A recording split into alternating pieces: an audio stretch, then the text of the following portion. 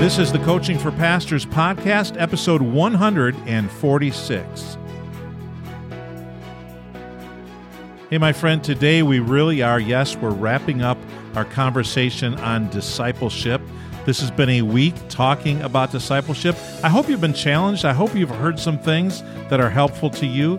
But today I want to talk to you just a little bit about resources and then motivation. So, resources. If you haven't been to these sites and these places online, here are some really good places to go to get resources on discipleship.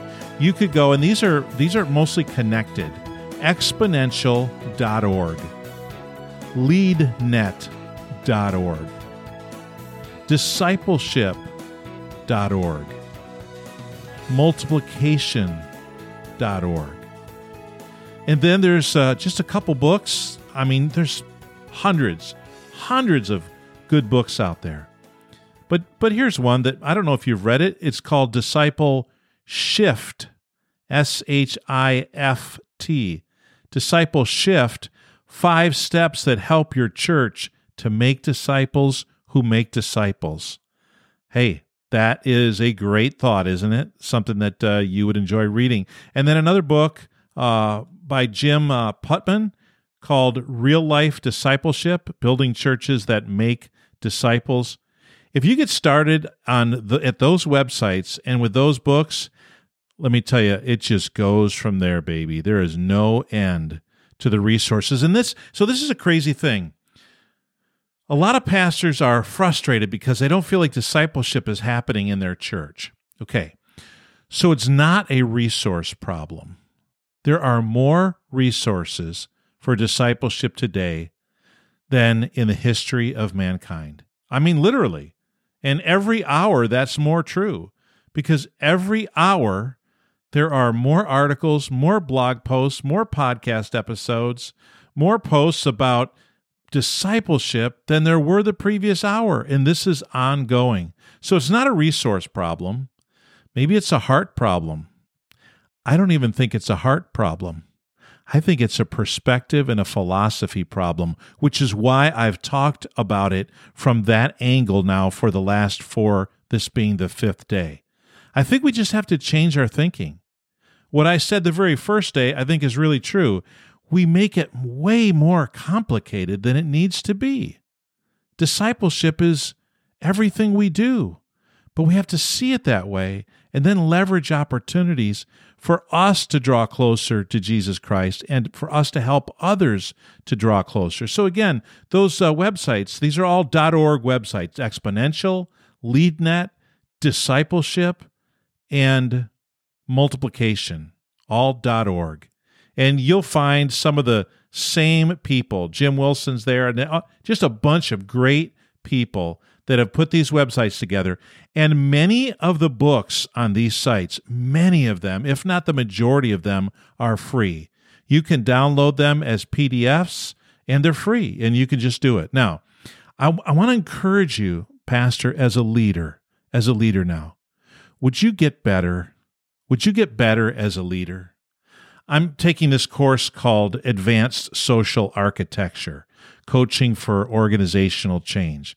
It's a doctoral course in a Doctor of Ministry program, Advanced Social Architecture. And in a little sliver of that course, one of my professors, Martin Sanders, made a statement that I thought, it just grabbed me. In fact, I paused the video and I went back a little bit, and I listened to it like 3 times.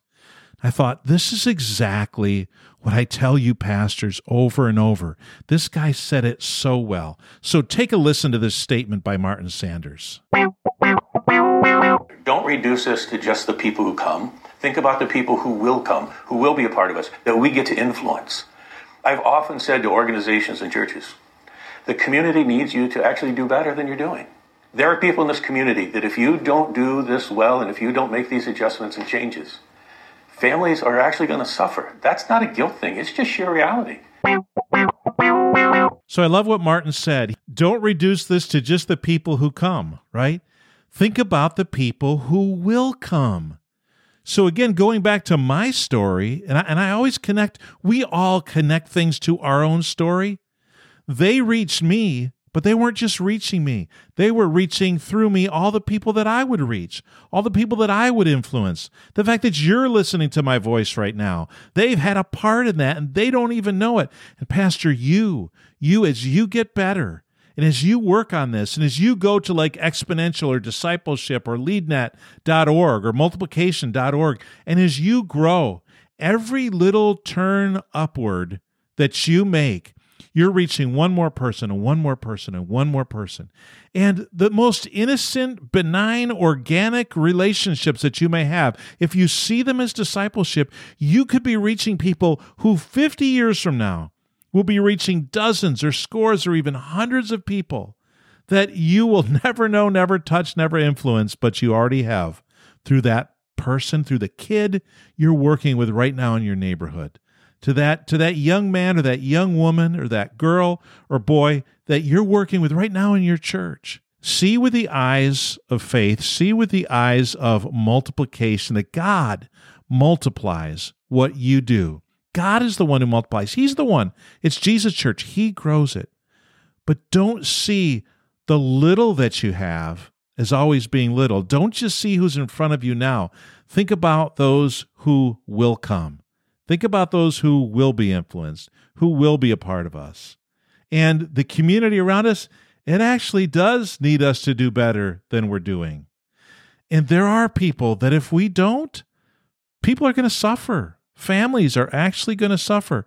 And like Martin said, that's not a guilt thing. It's just sheer reality. Because if those people in my life hadn't have reached out to me, do I just trust? Do I have a theological position where I just trust, well, God would have reached me somehow? You know what?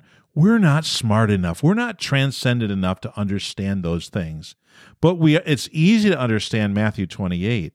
Go into all the world and make disciples and baptize them and teach them to obey. Those are clear, simple, plain things. And as we do those things, lives get changed. So, Pastor, I encourage you, see discipleship as the foundation, the underpinning of everything that you do in your church. And celebrate that. Call it out. Say that it's discipleship. Don't say you just have a discipleship program and it meets on Tuesday nights in class, 103. No. Say, we have a discipleship program. It's called our church. It's called all of us. Living for God, serving one another in love, being Jesus to our community.